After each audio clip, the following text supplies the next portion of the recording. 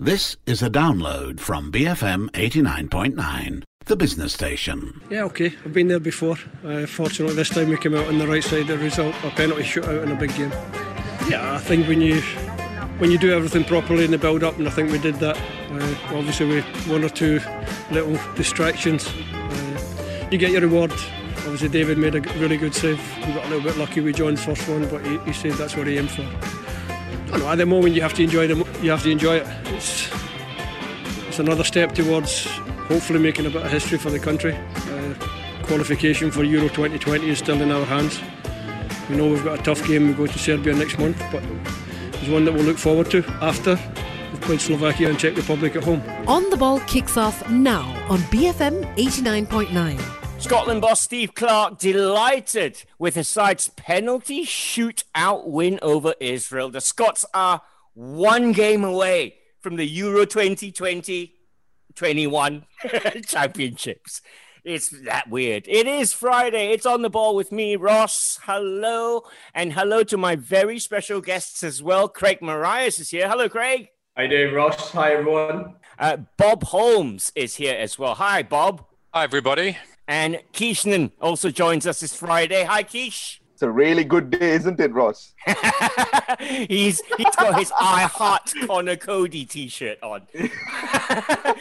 do tweet at BFM Radio. Do follow us on social media. It's BFM Football on Instagram and on Facebook. We also have a YouTube channel up and running. It is TFIF on video. Do check it out. Coming up then, we've got the Euro 2020 playoffs. We've got the midweek international friendlies.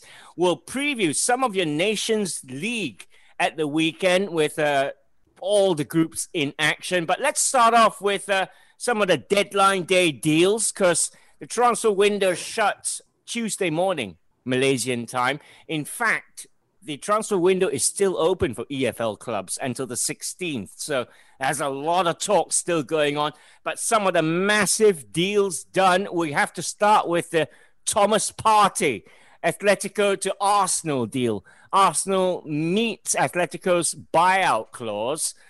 Without Atletico knowing, apparently. they pay 45 million. They get Thomas Partey. But Craig, there is bad blood between the sides. Oh, there is. I think Torreira's gone in the opposite direction as well.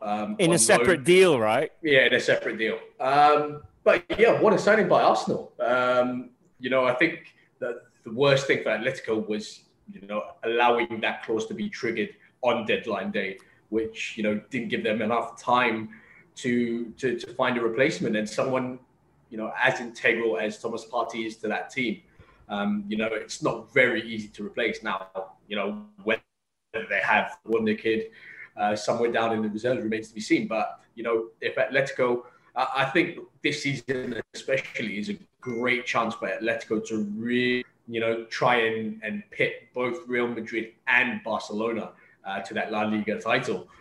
So I think they've recognized that as well. And, losing someone as influential, someone as powerful as Thomas Partey in that midfield is a massive, massive loss for them. So, but for their losses, Arsenal's game, and it's a wonderful, absolutely fantastic signing. And I think what Arteta has done throughout his tenure so far, was it 9 months now, 10 months, whatever it is. He's rectified their problems. They've been crying out for powerful central midfielders. They've been crying out for central defenders, and he's managed to do it all. And add to that they're playing really good football. It looks like it's going to be a very, very positive season for the Gunners. Yep. Bob, Atletico are moaning here, saying Arsenal didn't leave us with enough time. From what you understand, when you read all the reports, Arsenal did inquire about him. They weren't interested in talking. But if you have a 15 million euro buyout clause on your player, surely you'll expect a bid every transfer window, right? Yeah, I think it was the fact that they'd been talking about it for so long, and then it got to the penultimate day literally of the window. Hours before. Yeah, and they got a phone call at 2 a.m. Someone at, I think it was the Atletico transfer man, And that seemed to upset them. And yeah, they didn't have time to do much about it. I mean, you could say that Torreira, who's already signed, is a poor man's kind of replacement. But I mean, they already had him, and he's not a patch-on party. I mean, they basically lost their key player with less than 24 hours to do anything about it. So I can understand them being upset. Arsenal have been ruthless, just as they were when they sacked 55 people. And Gunnersaurus Rex. I mean, I give credit to Arsenal's business here. I think they've done very well in the window. But you cannot mention it without mentioning that, yeah, I mean, even that, I mean, I know it's a silly thing, but the mascot has been around for about 30 years. The guy that is inside it is an employee of the club, a general dog's body, but a very well-liked and very much appreciated dog's body, appreciated by everyone who works with him, but not apparently by the hierarchy. And he's been sacrificed as well. And I mean, if they tell us that this has been done to balance the books, and then they go and pay this kind of money, and parties on a very good deal, it's cost them 110 million altogether. I was looking at the details. He's on 260,000 a week for 4 years. His agent got a 10% cut, and party also got a £2.5 million signing on fee. And now they've lashed out there, and I think it is a good piece of business for the club. But to try to justify sacking 55 people for this is just ludicrous, and it irritates every time I think about it. I'm sorry, but it has to be mentioned. Yeah. Every time you hear about Arsenal doing any business, you cannot avoid thinking about what they've done to get there. All right. Shocking. We should also mention that Mesut Ozil has offered to step in and pay the wages of Gunnersaurus Rex, which would make it Mesut Ozil's best Arsenal assist since his signing. All right, on to Manchester United, Keish. United have brought in 4 players in the transfer window: Cavani, Telles, Traore, and Pellistri. Let's start with the obvious, the man who's been given the number 7 shirt. He's the number 9, really. Edinson Cavani, 33, pushing 34. Is he over the hill, do you reckon? I mean, this is another one of those signings where it's on paper, it looks great. And for all you know, it could turn out to be great as well. But that's the thing about United, right? I remember the sentiments on social media. I think it was maybe 6.5 years ago when Man United signed Falcao. The internet exploded, Ross. The internet exploded when Man United signed Falcao, because everyone expected, this gung-ho move to completely turn out in United's favor. The difference with Cavani is that people have seen United try to pull shortcuts like this over the last 6 years, and now that it's happening again, it's no longer a surprise. In fact, it's just annoying people. A signing of Cavani's caliber should genuinely excite individuals, should genuinely excite fans. But given the context of the transfer window that Man United just had, given the context of the way they've been handling their business over the last 6 years, and given the context that Cavani had been a free agent for months now, since PSG let him go. Exactly the reason why people are just super frustrated about the signing. Make no mistakes, it's in no way a form of disrespect to Cavani. He's an excellent professional. I like him as an individual as well. He spent his last few months, on the farms in Uruguay, and apparently he's doing ballet as well, Keith. He's been trying out ballet as well, crushing all your toxic masculinity stereotypes and whatever not. Love that. Absolutely love that about Cavani. I just feel that I don't know if he's walking into Man United at the wrong time. I don't know if he's being set up for a difficult stint. I hope he does well, and I'd like to think he will do well. Yeah. But Cavani's signing does not solve any of Man United's core fundamental problems within the team. Thankfully, it gets worse, Keish. Sorry to cut in, but it gets worse. They could have had him 7 years ago, but David Moyes David didn't want Moyes, yes. David Moyes. I'd rather have him on a free. I'd rather have him on a free than pay 50, 60 million or whatever it was. Thankfully, I mean, okay, Craig, what about Telles? Telles has come in as a left back. He's of age. He's mid-20s already. He's a Brazilian international. It's going to give Luke Shaw some competition. Is he a good signing? Yeah, much needed. After Luke Shaw's awful defensive display against you mean his Tottenham, disappearance on the left flank? He was just never in his position, was he? Central defense, central mid. I don't know where he was going, to be fair. No, he just couldn't get past Harry Maguire. I mean, I'm even talking about for Son's second goal. I mean, his positioning where he's, he just kind of runs away from, I think it was Aurier down the right-hand side and forces Maguire to go out left. It was just weird. And it allows the space for Son to come in. So, I think it's much needed. I think Brandon Williams was doing a good job last season. I think he would have been adequate. But I think he can hand side and give Wan-Bissaka a bit of backup. But in Telles, you got a seasoned, experienced head there. I do worry a little bit about Brazilian fullbacks in terms of their defensive capability. I know going forward, Telles is fantastic. Whips in a great ball, sweet left foot, pretty decent from set pieces as well. But does it solve United's defensive problems? No. What did they actually need? I mean, they definitely needed a centre back. Yep. Speaking to a couple of friends, I would have kept Chris Smalling. I can't understand how they've let him go. Apparently, he didn't want to stay. He wanted the Roma move so badly. Well, he didn't. He only didn't want to stay because we were making him train on his own. He's not involved with the first team, not featured in any of the match day squads, and Ole pretty much made it clear that he wasn't needed, which baffles me because he's better than anything else that we have at the back. You haven't mentioned Phil Jones. Yeah, but do we need to? I mean, it's just be wasting time. I mean, I think he's not been included in the Champions League squad. I mean, I think his time's up, but there's obviously no takers. Yeah. There's no takers for Marcus Rojo. Yeah. I mean, there's a lot of dead wood there that United still failed to get rid of. I know certain countries are still open, so there is still hope.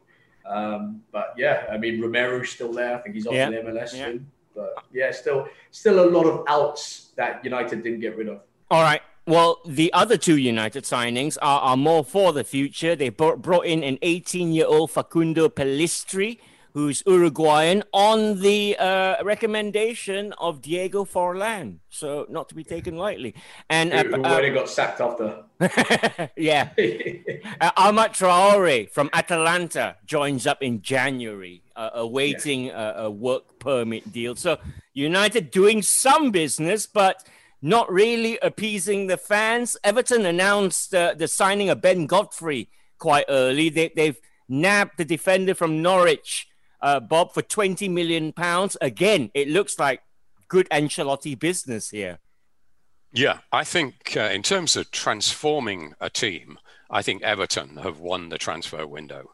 I mean, theirs is absolutely brilliant. A lot of business there with James Rodriguez, the star. And, it was put out that he cost 20 million. Well, he would have been a bargain at 20 million. But actually, it was a freebie. Yeah, he came on a free. His club came out. They were trying to keep it hush-hush for some reason. But his original club, back in South America, I had a sell-on clause, and they asked for their cut from Real Madrid. And Real Madrid said, sorry, there isn't any fee. So that's how we know that it was a free transfer. Now, that is one hell of a deal, isn't it? Yeah. That's got to be one of the great free transfers, I think, of all time. But, I mean, although he's grabbed the headlines, I mean, there's a bunch of others. I mean, the solid signings of Godfrey have almost been forgotten compared to the impact that Rodriguez has had.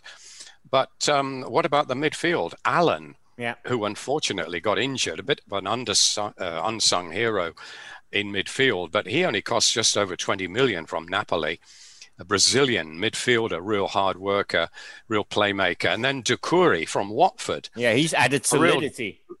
Yeah, I mean, that's a midfield trio there for less than 50 million, and it's absolutely transformed the team. And they've also signed a reserve goalkeeper to give Pickford some competition because they were a bit weak there.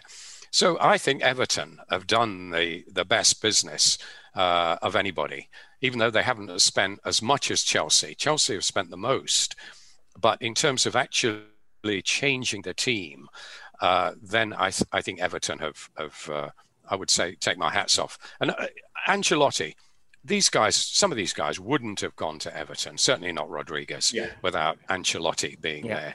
So you're seeing the benefit. I mean, it makes you wonder why Ancelotti went there, doesn't it, actually? Are you manager. Bob, are you trying to tell me if Moyes was there, Rodriguez wouldn't go? I doubt it somehow. Moyes wouldn't want him. He wouldn't have wanted him. I mean... yes. So he would have said he's got Theo Walcott. He doesn't need James Rodriguez. Poor old David Moyes, eh? Speaking of Theo Walcott. Sorry. Just on David Moyes, the best thing he's done is stay at home for West Ham. I mean, absolutely amazing. The best thing he did to keep his job is stay at home. The funniest thing I read on social media, guys, was that David Moyes is working from home, but he's still managing Manchester United. Mario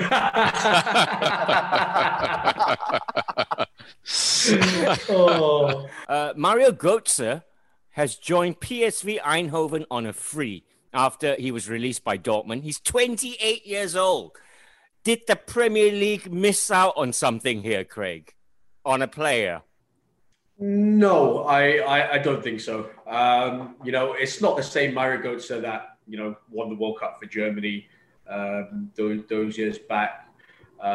Injuries have played its part. I think he fell out of the game for a while as well when he was at Bayern Munich. It just hasn't, his career didn't really kick on after that moment. And I think going to a club like PSV is good for him. There's not much expectation. There's not much pressure. He can enjoy his football again, which is always going to be the most important. And he's only 28. He's still got quite a few years ahead of him. So he's still got enough time to move on from PSV and make his name at a big club. In the future. So I think he's made the right move. It's the right decision. I mean, it says a lot when you've been, you talk about Edinson Cavani, being free the whole summer. Coates has been exactly the same, and no one came in for him. No one was even linked with him. So good choice for him. I think, going to a league where it's a lot more technical, I think his skills will be displayed a lot better there. Yeah, go on, Can I just point out that Mario Götze in 2017, he was diagnosed with a metabolic disorder called, I think it was myopathy or something like that, which sort of made his muscles struggle to perform at their full function. Okay. And as a result, he was sort of out of the game for a while, worked very closely with the Borussia Dortmund physio. So I really think he is trying his level best to get back to the player that he was around the 2013 to 2015 era. But he's struggling at the moment. And I think that is exactly why clubs have sort of stayed away from him. No one questions his talent. No one questions his ability, but it's more about the fitness concerns. And I mean, I genuinely hope he rediscovers his form. I genuinely hope that he finds a way to get back to his best. Yeah, absolutely. We all wish Mario Götze the best at PSV. We're going for a break. When we come back, we'll talk about new young England. Brilliantly done. On the ball on BFM 89.9. Wonderful control and superb execution. That's it. It's all over. This is a big win. On the ball on BFM 89.9. Hey, thanks for sticking with us. It's the international break. Woohoo! The international break shows are so much fun. because that's just not no script. You know what I mean? We got Craig here, we got Bob here, we got Keish here. Bob Holmes, England beat Wales 3-0 early this morning, Friday morning. It was a dominant win. We saw debut goals for Dominic Calvert-Lewin, for Connor Cody, and who else scored? You said Calvert-Lewin, didn't Danny you? Ings. Cody. Danny Ings. Danny Ings. How can I forget Danny the overhead Ings, kick? Yeah. Good Well, performance. it was. I mean, without getting too carried away, Wales were without their two best players, Gareth Bale and Aaron Ramsey. But a welcome return to form for England, put the smile back on Gareth Southgate's face after a pretty troubled few weeks. Off the field, mainly. The absence of the three guys who gave Tammy Abrahams a surprise birthday party actually it opened up the team, and one or two new faces got a chance, notably Calvert-Lewin and Reece James came on for his first cap. Danny Ings started. So it was an all-round encouraging performance by second and sometimes third stringers. Nick Pope even played in goal. Yeah. So Harvey Barnes came on as well. Yeah, Harvey Barnes. So it showed that England do have a lot of young players. It didn't look like it when they had those two previous games in September against Iceland and Denmark. They struggled quite a lot there with stronger sides than this. But there was a buoyancy, about a verve about this team, and led by Calvert-Lewin, who looked the part, didn't he? He did. Leading the line. Yeah. He really did. He's absolutely on top of his game. He's never been more confident. And although Harry Kane is obviously bound to get the starter's role, the captain's armband for the big game against Belgium, I think Calvert-Lewin is going to push him. And I don't think they can really play together. I can't see how they can, but Kane has certainly got a good deputy there. Overall, heartening stuff for England. And Jack Grealish, I have to mention him. He was the man of the match. Everything came through him, didn't it?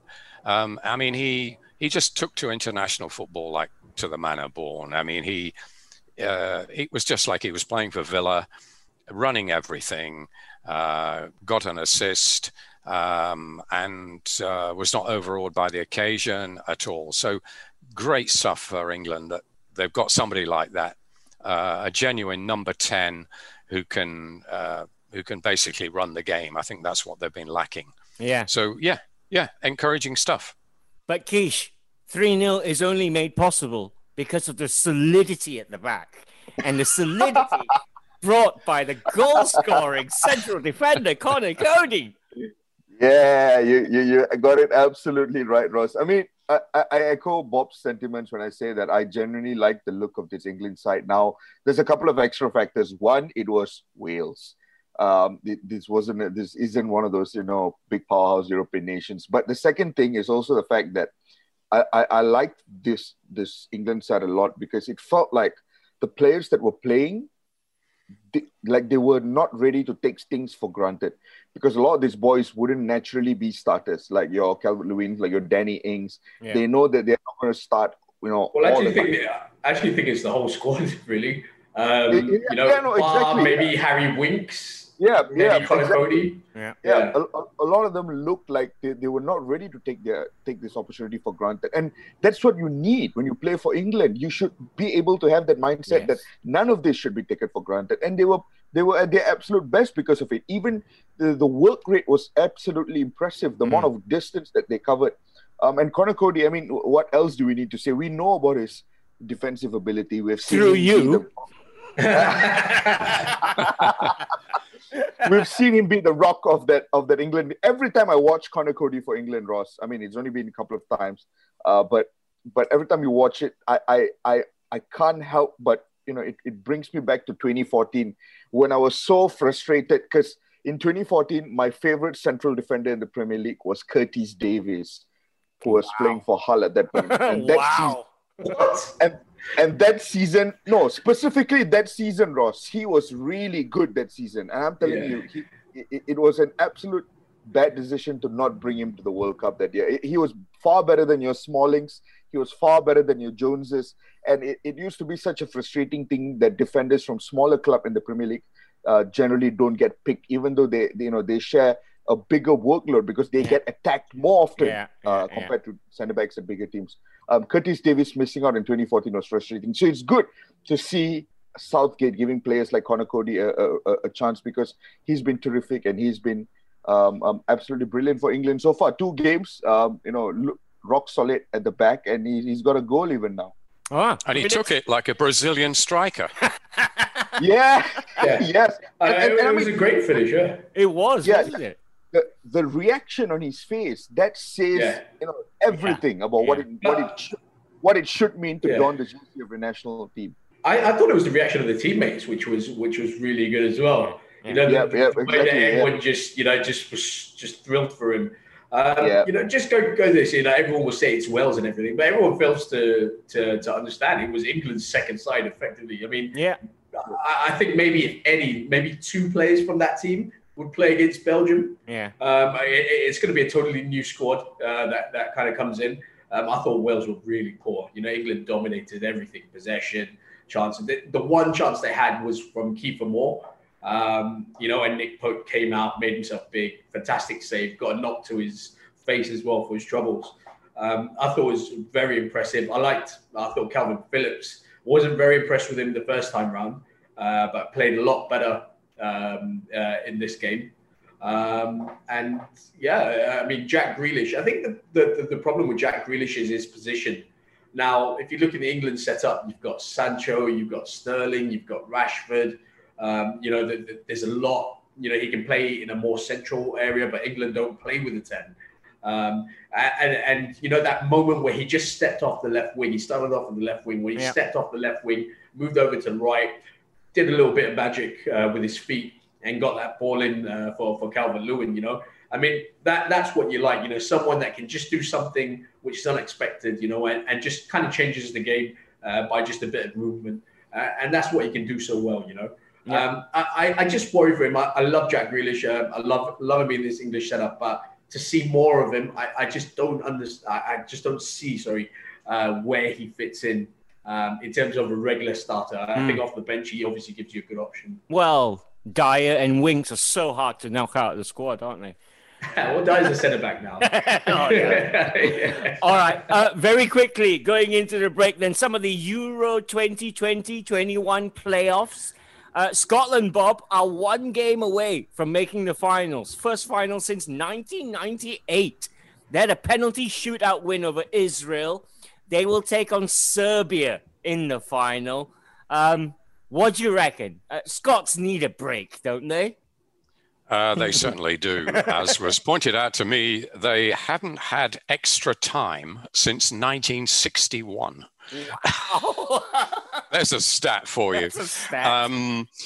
But I mean, even just going back to '98 is long enough, isn't it? And they were in the finals, the World Cup in France that year.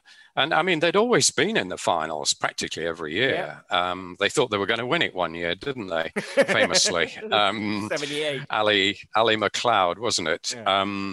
Yeah. So it's a mark of how they've slipped down the pecking order. And it's all, well, not all, but partly down to the TV broadcasting deal, meaning the big clubs there can't get the top players or can't keep the top players. And also they're just not producing them. There was always a supply line of great Scots in most English championship winning teams. I mean, look at Liverpool when they had Alan Hansen, Dalglish and Souness. Going back further back, I remember Spurs, they had Bill Brown and John White, nicknamed the Ghost. Great players, Dave Mackay, people like that, absolute legends, 2 or 3 in every team. And that supply has just dried up. So this is overdue. And it was good to hear Steve Clarke saying, I think we're building something here. I know. Because he's not known for hyperbole. He's a very... dour. Feet on the ground guy. But for him to say that is significant, I think. They do have one or two good young players. They've got Andy Robertson, of course, at left back. I mean, he's their best player. Serbia are not the Serbia they were, but going there is going to be a tough ask. You'd have to say the odds are against Scotland making it through, but I hope they do. That's next month. I look at the Scotland side, and they're not bad on paper. I mean, you look at the quality they've got. You touched on Andy Robertson. Kieran Tierney is another one. I don't think he played last night though. But Scott McTominay Scott McTominay, Ryan Jack, John McGinn, Ryan Fraser came off the bench yesterday. I mean, they've got a decent team, I mean, you talk about Premier League quality. John Fleck, I think, is in the squad there somewhere. I don't think he played. But there is talent. What they do lack is just that extra bit of quality at international level that you need up front.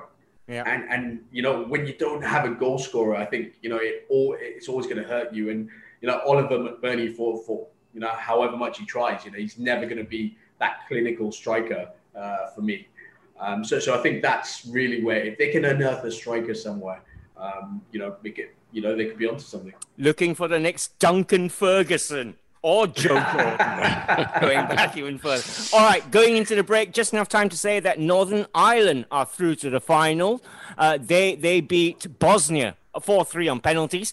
They were due to face the Republic, but the Republic lost on penalties to Slovakia. So it's Northern Ireland against Slovakia in next month's final. Second break. Back with the midweek international friendlies next. But what a chance that was, right on the stroke of our time. On the Ball on BFM 89.9.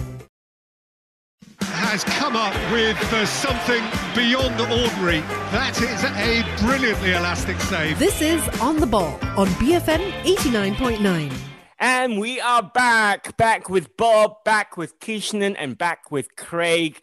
You can tweet us at BFM Radio. You can follow us on social media. It's BFM Football on Instagram and on Facebook. Do check out the YouTube channel we have. It's TFIF on video. Some international friendlies, some very high-profile international friendlies took place midweek, starting with Portugal 0, Spain 0. Quiche. You know who kept the clean sheet for Spain? Kepa Arrizabalaga. Don't you know? I mean, even in the pre-match press conference, he spoke about the fact that he felt good. That he, I think in a way, in a very weird way, Edouard Mendy's arrival takes a bit of pressure off his shoulders. I mean, now it puts him into the second goalkeeper spot, but he's no longer looked as the only candidate to be able to save Chelsea at the back. Because prior to this, they were comparing him to Caballero, and the fact that Caballero was starting over him was a bit shambolic because Caballero is old, no longer as good. But when it comes to Mendy, it's no shame in admitting that, I've got a good competition now, and now I can take a back seat and just try to work and try to get to his level. Yeah. And the way he spoke about it during the pre-match press conference left me a bit surprised. And I thought, he looked confident. And he came on for a pretty solid performance as well. I mean, Portugal didn't have too many chances, but when they did have key ones, he pulled off really good saves. I thought it was a good performance. But the other one that caught everyone's attention was Adama Traore. Yeah, finally made his debut. But this is the interesting one, Ross, because for this particular transfer window, Traore received call-ups for both Spain and Mali. But he picked Spain, and as of now, technically now, he's still not tied yet because it's a friendly game. Technically, if he wants to, he could walk out of the squad and then represent Mali, and it would still be all completely fine and dandy. But I think at this point he's made up his mind, and I think Luis Enrique really, really likes having Adama Traore because he offers something completely different to every other Spanish player in the squad. He gives them that pace, that directness, and most importantly, that strength that they just lack sometimes on the flanks. And he's going to play a very big role under Luis Enrique, I think. Yeah, and they can oil him up before games as well. With some of that Spanish olive oil. Okay. Well, 0-0 there. Ronaldo played, didn't score. But France did. France put 7 past the Ukraine, Craig Marias. Olivier Giroud is now France's second highest goal scorer of all time. He's now got 42 goals. 6 behind Thierry Henry, is it? Yeah, I mean, this is a striker or player that really gets criticised a lot, just because, amongst a group of talented footballers with a lot of flair, he's not really that type of player. But what he does is a job, and I think, it's always harsh to criticise him because he's there for a reason. I mean, he does a job, and it clearly works for France. He works in that system.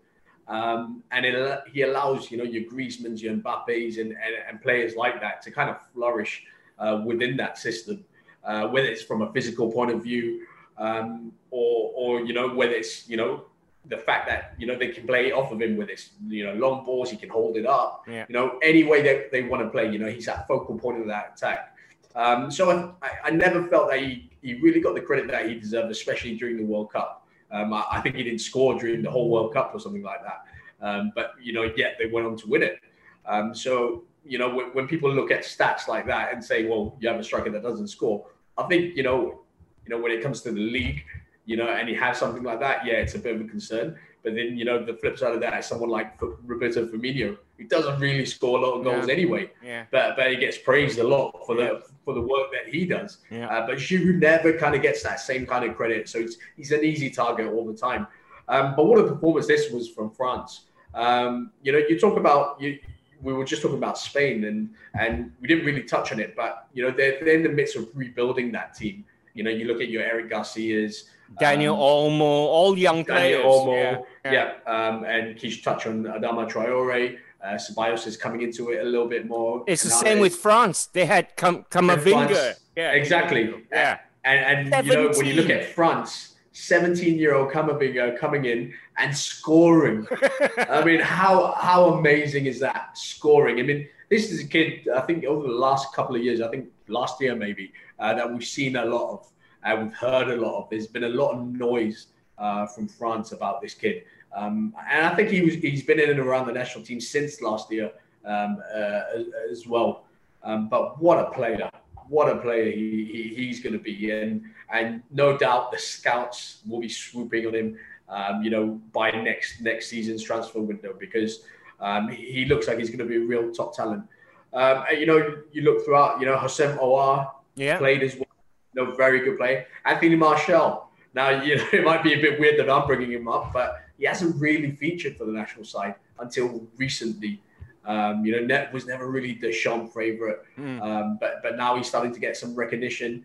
And then Upa Kamego, I can never say his name. Upa Kamego. Upamecano. That guy, yeah. I mean, he's starting to really, solidify his place in that French national team as well.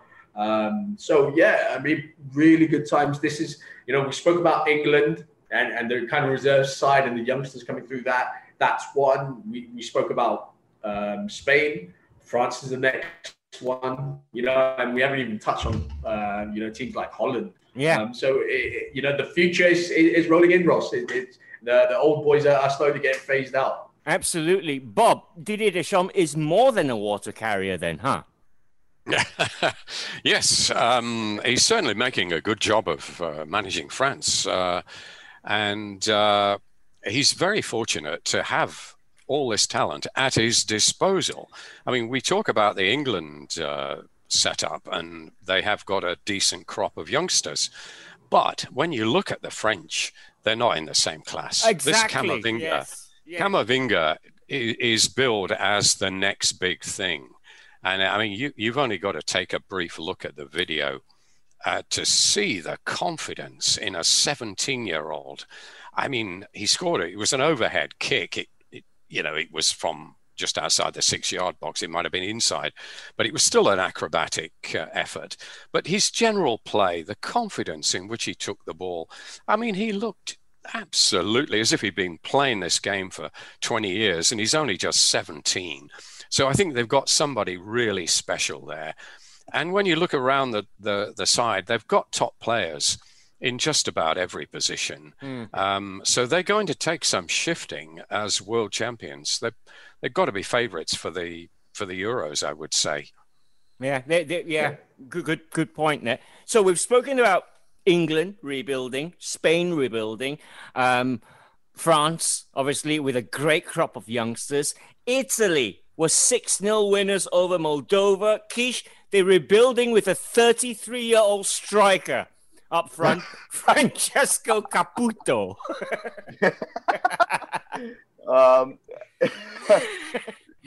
It was Moldova, Ross. I mean, it was Moldova. That's the caveat. Moldova. Let's not read too much into it. But make no mistakes. I mean, I think Mancini is doing a pretty decent job. Yeah, you get the feeling he's instilling confidence in that side, right? Yeah, and they're playing pretty decent football. I'm not a huge fan of their dependency on veteran players, but at this point, you take what you have, you make the most of what you have. And essentially, to be fair, Mancini even started with a list of second stringers. Yeah. Cristante, Berardi got their first goals. Yeah. A lot of players. Was anyone surprised that El Shaarawy is still in that squad? Yeah, there you go. He's captain. I thought he was a 33-year-old. Because he must have been around forever. I checked the net immediately because I went, doesn't he play in China? And then it says, Shenhua. And you're like, yeah, so that's honestly been my major beef with the Italian national team. Their dependence with, certain players, when it's past the time, you've got to just move on and give the younger players, because there's a lot of talented youngsters playing in Italy. You see by the number of teams trying to sign Italian youngsters year in, year out. Yeah. It's just a matter of giving them like a simple example, right? I just want to compare Camavinga. Camavinga was called up to the French under-21 team for the first time in, I think, November 2019. And less than a year later, in August, he was already being scouted for the national senior team already. Yeah. And that's how quick the transition can be if you're good enough to do it. Now, I'm pretty sure there are supremely talented Italian youngsters, or youngsters in any other team as well, that can make that jump. It's just a matter of whether the manager and the national approach wants to be geared towards giving youngsters a chance. And I think don't get me wrong, El Shaarawy is a terrific player, sure. Caputo is a great striker as well. But there comes a point, especially when you're trying to prepare for big tournaments like Euros, especially when you're trying to overhaul the squad and bring in younger names, you've just got to bite the bullet and sometimes take the risk. But it was a good win. It was Moldova, but it's still a pretty good win, 6-0. I think call-ups like that mean, the door's always still that little bit ajar for people like Mario Balotelli. To come in. So at this point, I think even Del Piero fancies his chance. Mancini himself might come back. And did he play his son? Did he play his son? I don't know, actually. Mancini? Don't know. No, I don't think he did. No, I don't think he did. Did he start at the back, though? No, I don't think he did. Don't know. We'll check on that. Anyway, good win for Mancini's Italy, although it was against Moldova. Frank de Boer started his Netherlands reign with a defeat, 1-0 against Mexico. We're going for a final break. When we come back, then, we'll take a look at the Nations League, talk about the Germans next.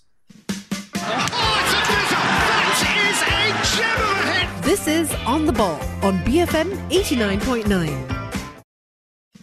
A 2-goal lead, a picture book goal, and that should be job done. Stay on the ball on BFM 89.9.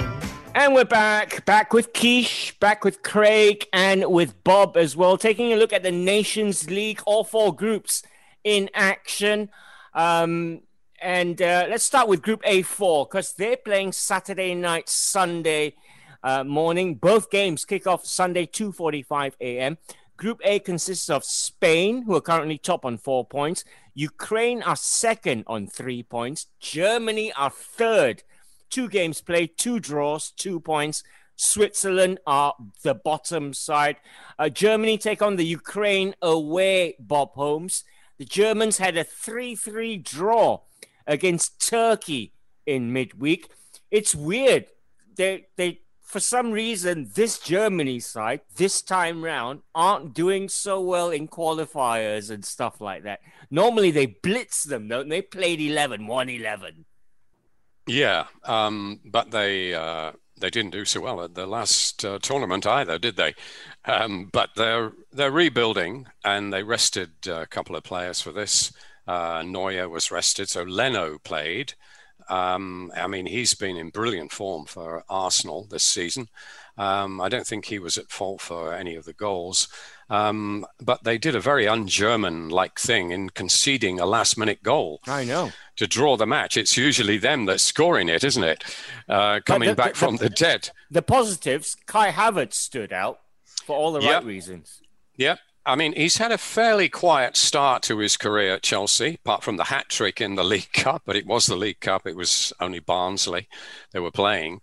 But he's coming along. I mean, you can see there's a talented player there, and he's very young. He looks even younger. He's 21, I believe. He looks like a teenager, actually, and looks a bit shy. He's not sort of commanding the stage, as it were, at Stamford Bridge yet, but we're probably glad to get back in the Germany 11 and scored 2 goals. So I think they'll be contenders. This is not a vintage Germany, I don't think, but they'll still be difficult to beat. And non-vintage German sides have won the World Cup before now. Yeah. So you never write them off. Yeah. So Turkey did well. I mean, I think they'll be chuffed to hold Germany to a 3-3 draw. That's good for them.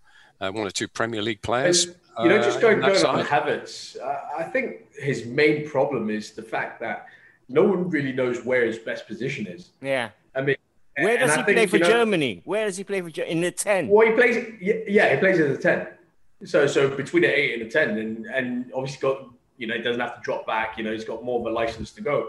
At Chelsea, this first match he was out on the right wing. Yeah. Then the second match he was up front, and Timo Werner was on the left. And it was just all a bit of Lampard just trying to fit him in there. And deciding on, if he scores, if he gets a return, that must be his best position. It seems like he hasn't done enough research on him and looked at him when he was at Leverkusen and see where he fitted in the best. At Leverkusen, he was either a 10 or he was up front. So he didn't really have to bother about coming back and chasing back and, like he did in his first game against Brighton. So I think, to see the best of Kai Havertz, you need to. I still think it's a 10. If you want to get the best of Kai Havertz, it's as a 10.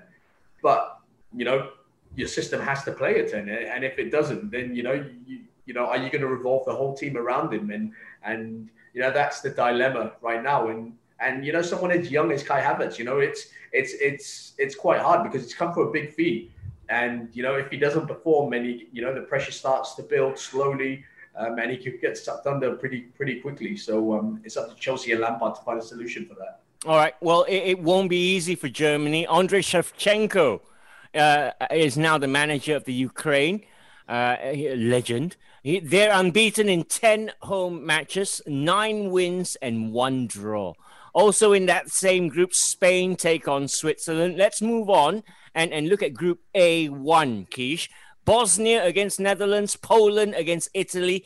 The Italians is quite close, this one. Italy lead the table on 4 points after 2 matches. Netherlands, a point behind, 3 points after 2 matches. Poland also on 3 points. Goal difference similar to Netherlands. Who do you fancy? It's early days still, but do you fancy the Netherlands? I mean, let's talk about them because De Boer is now in charge. Yeah. They're in massive rebuilding as well, aren't they? Yeah, and I think I think the one that could get hurt the most in this group is the Netherlands.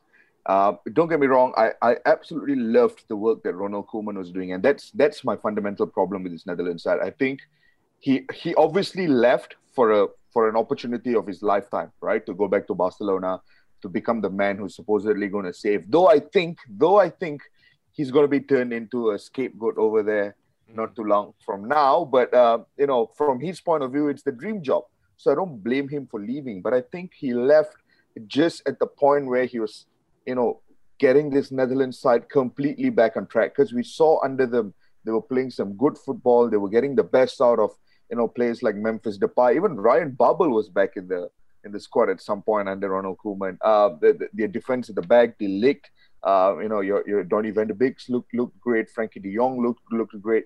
So I thought there was a lot of potential for this Dutch side under Ronald Koeman. And now that he's gone, and I know it's early days, and I know we shouldn't judge a manager by his first game, but I thought the Netherlands were really, really poor the other night. Yeah.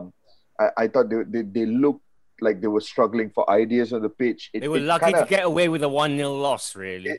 They really were, Ross. And that's the thing. And I hope it's just, first game, they're probably not entirely understanding what De Boer wants on the pitch.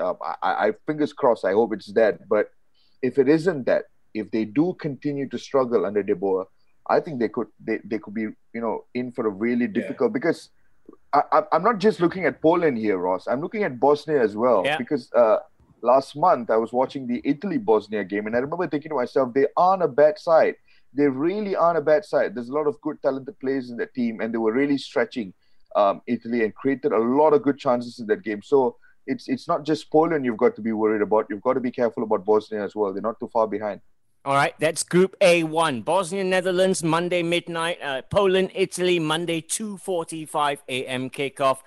England are in Group A2. They play midnight Monday, Bob Holmes, and it's England versus Belgium. Are we going to see England revert to type here? Boring England. 1-0 loss to Belgium. I fear they might. Southgate is a very cautious manager. That game the other night last night was, it was like a free hit for him. He couldn't pick half the players because they were either being disciplined or unavailable. So, he threw in the youngsters and he was rewarded for it. But I don't think we're going to see the same kind of energy and gung-ho drive that we saw last night. This will be an altogether more cagey affair. Well, to be fair, the opposition is very, very different. Belgium are ranked number 1 in the world at the moment. Yeah. And that's littered with stars in virtually every position. And it's away from home. So this is a pretty tough ask. This is one of the toughest games that Southgate has faced in his time. So knowing the kind of guy he is, he will play safe. He will try to hold Belgium and nick it on the break. You can see this coming. Harry Kane will start. I don't think we'll see Jack Grealish. We probably won't see Calvert-Lewin. It'll be a totally different side. It'll be Kane, Rashford, and Sterling up front, which is not a bad trio, to be fair. Sterling's pulled up. Yeah. Oh, Sterling's injured. Yes. Yeah. Sorry. Yeah. I was forgetting about that. But I still doubt if Grealish will get in there. He'll probably be on the bench. I'd love to see it. I'd love to see him come on and test himself against a top side and really see what he's made of. But no, I think this will be a cautious affair. And it's a very, very tough game. England have probably got the toughest task of anybody next week or this weekend in the competition. So I'd be surprised if they can pull it off. Okay, England, Belgium, Monday, midnight. Iceland, Denmark, Monday, 2:45 a.m. Very quick word, Craig, about Group A3, the standout tie, France versus Portugal. I think this one's going to have loads of goals. I hope it's going to be a humdinger, 7-goal thriller, this one. Yeah, I'd like to think so, but I thought the same thing about Portugal and Spain. And that kind of ruined it for me a little bit. But yeah, I mean, on paper, I mean, this should be two strong teams going head to head, and putting a full team out and really going for it. It says goals all over it, doesn't it, Ross? It like does. You said. The good thing about the Nations League, there's something to play for. Mm-hmm. So that in terms of substitutions and rotations and things like that, they did that with the friendly matches that they had just before they come into the Nations League. So this, I mean, you got two absolute blockbuster matches this weekend with Portugal, France, and England, Belgium. So yeah, if I had to call it, I can't not back France. I think whether it's a reserve side, the under-21s, their senior team. They're just strong in all departments, really. But saying that, I've been looking at this Portugal side recently, and they're starting to get depth. And the one thing that I always worried about Portugal was their depth or the lack of it. But you look around that squad now, and maybe it's because of this Wolves connection, because they've all kind of blown up in my face now. All these Portuguese names and players but you look at that and you say, oh, okay, I mean, that's a really good squad to have, Yeah. So it's not going to be easy for France, not at all. But you'd think that France would probably just about edge it. All right, brilliant stuff. That should set you up nicely for your weekend's action. We're going to be back on Monday to talk about it. For now, I need to thank Kishnan. Cheers, Ross. I need to thank Craig Marias. Thank you very much, Ross. And thank you to Bob Holmes as well. Thanks, everybody. Thanks for listening. Spot you Monday. Have a great weekend, everybody. Some people are on the pitch. They think it's all over. Follow BFM Football on Facebook and catch On The Ball on BFM 89.9. It is now. It's goal.